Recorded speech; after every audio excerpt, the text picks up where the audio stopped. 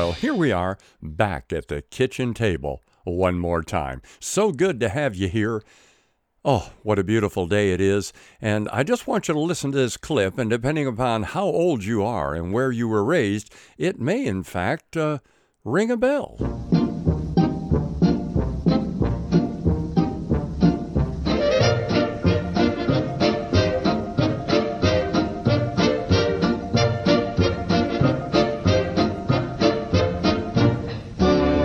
Afraid of the big bad wolf, big bad wolf, big bad wolf. Who's afraid of the big bad wolf? Fa la la la la.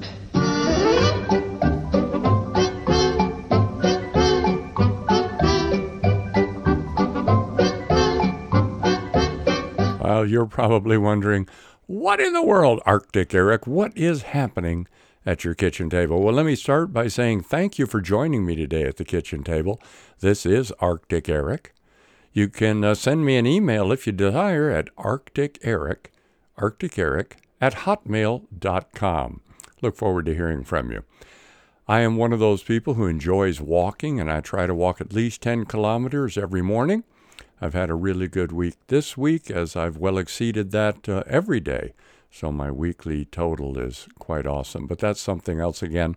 I'm very thankful that at the ripe old age of whatever I am, I'm still able to get out there and walk and chat with those that I walk with, and when alone, listen to the Word of God, and hopefully have something to reflect with you about here at the kitchen table. Who is afraid of the big bad wolf? Seems like there's a lot of big bad wolves out there.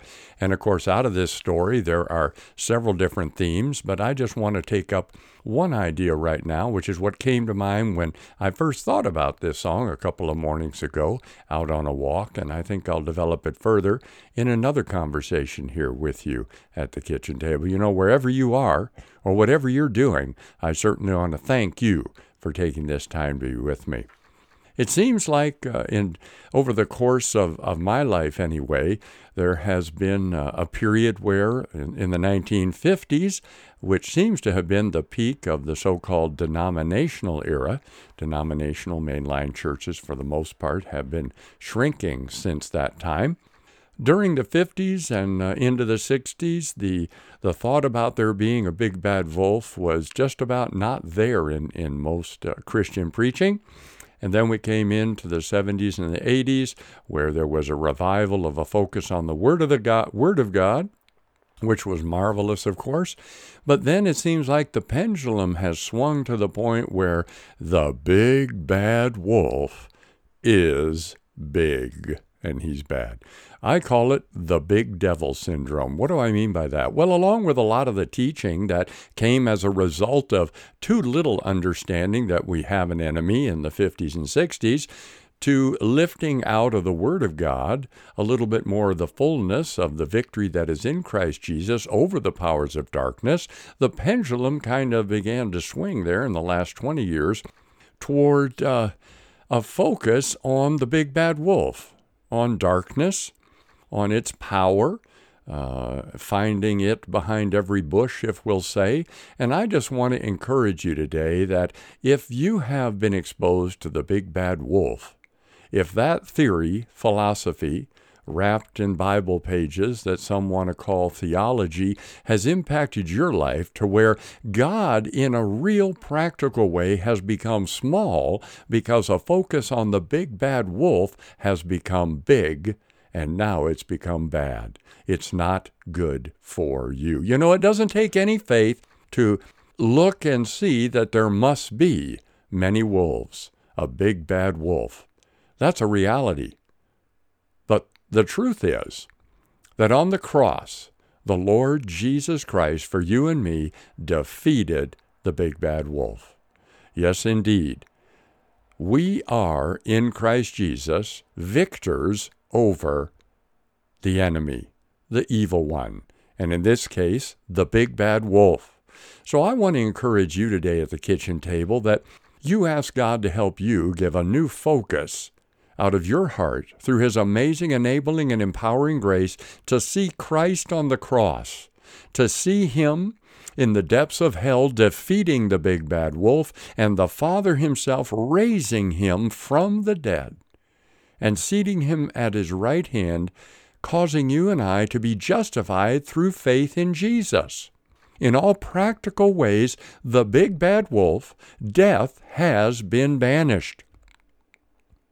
Wow, well, why this resurgence in the big bad wolf? Well, one of the reasons is because we're not focusing on God's desire to transform us from within. Rather, we're trying to transform and manipulate and control the things externally to us.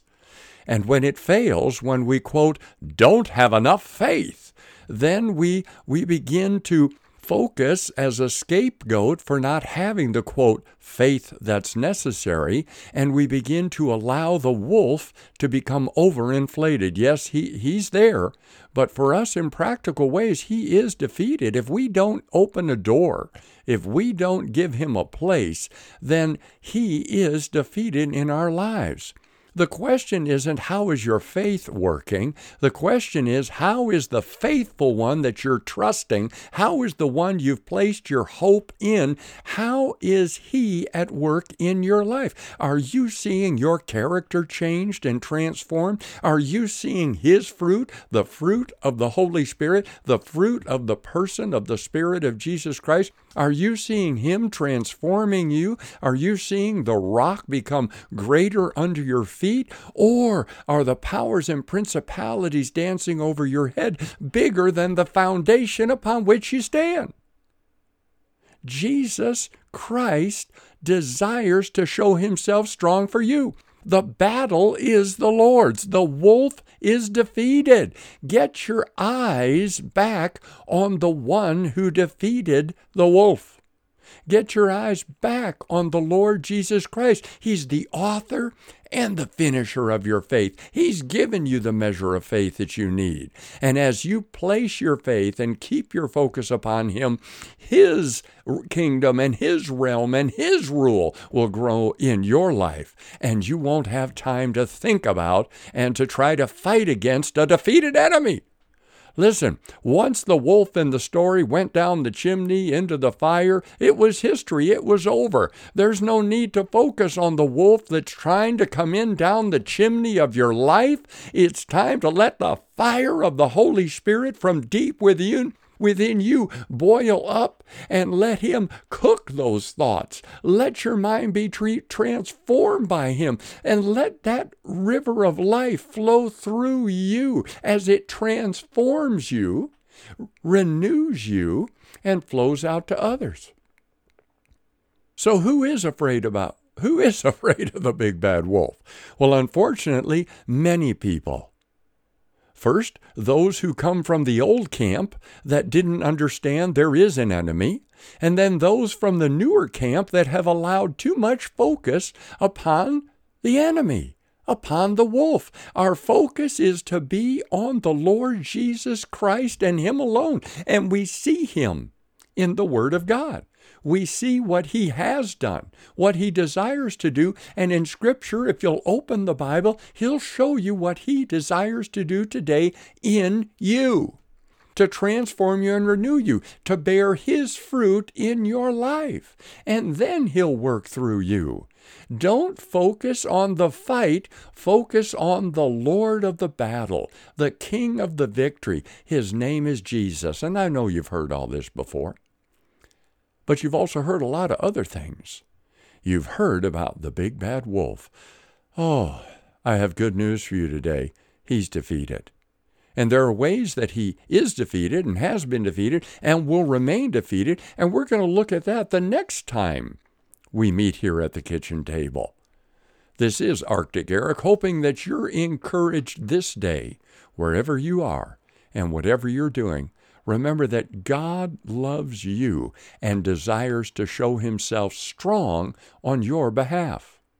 Capitulate and say, yes, Lord, let your kingdom, let your rule come this day. God bless you. Good day.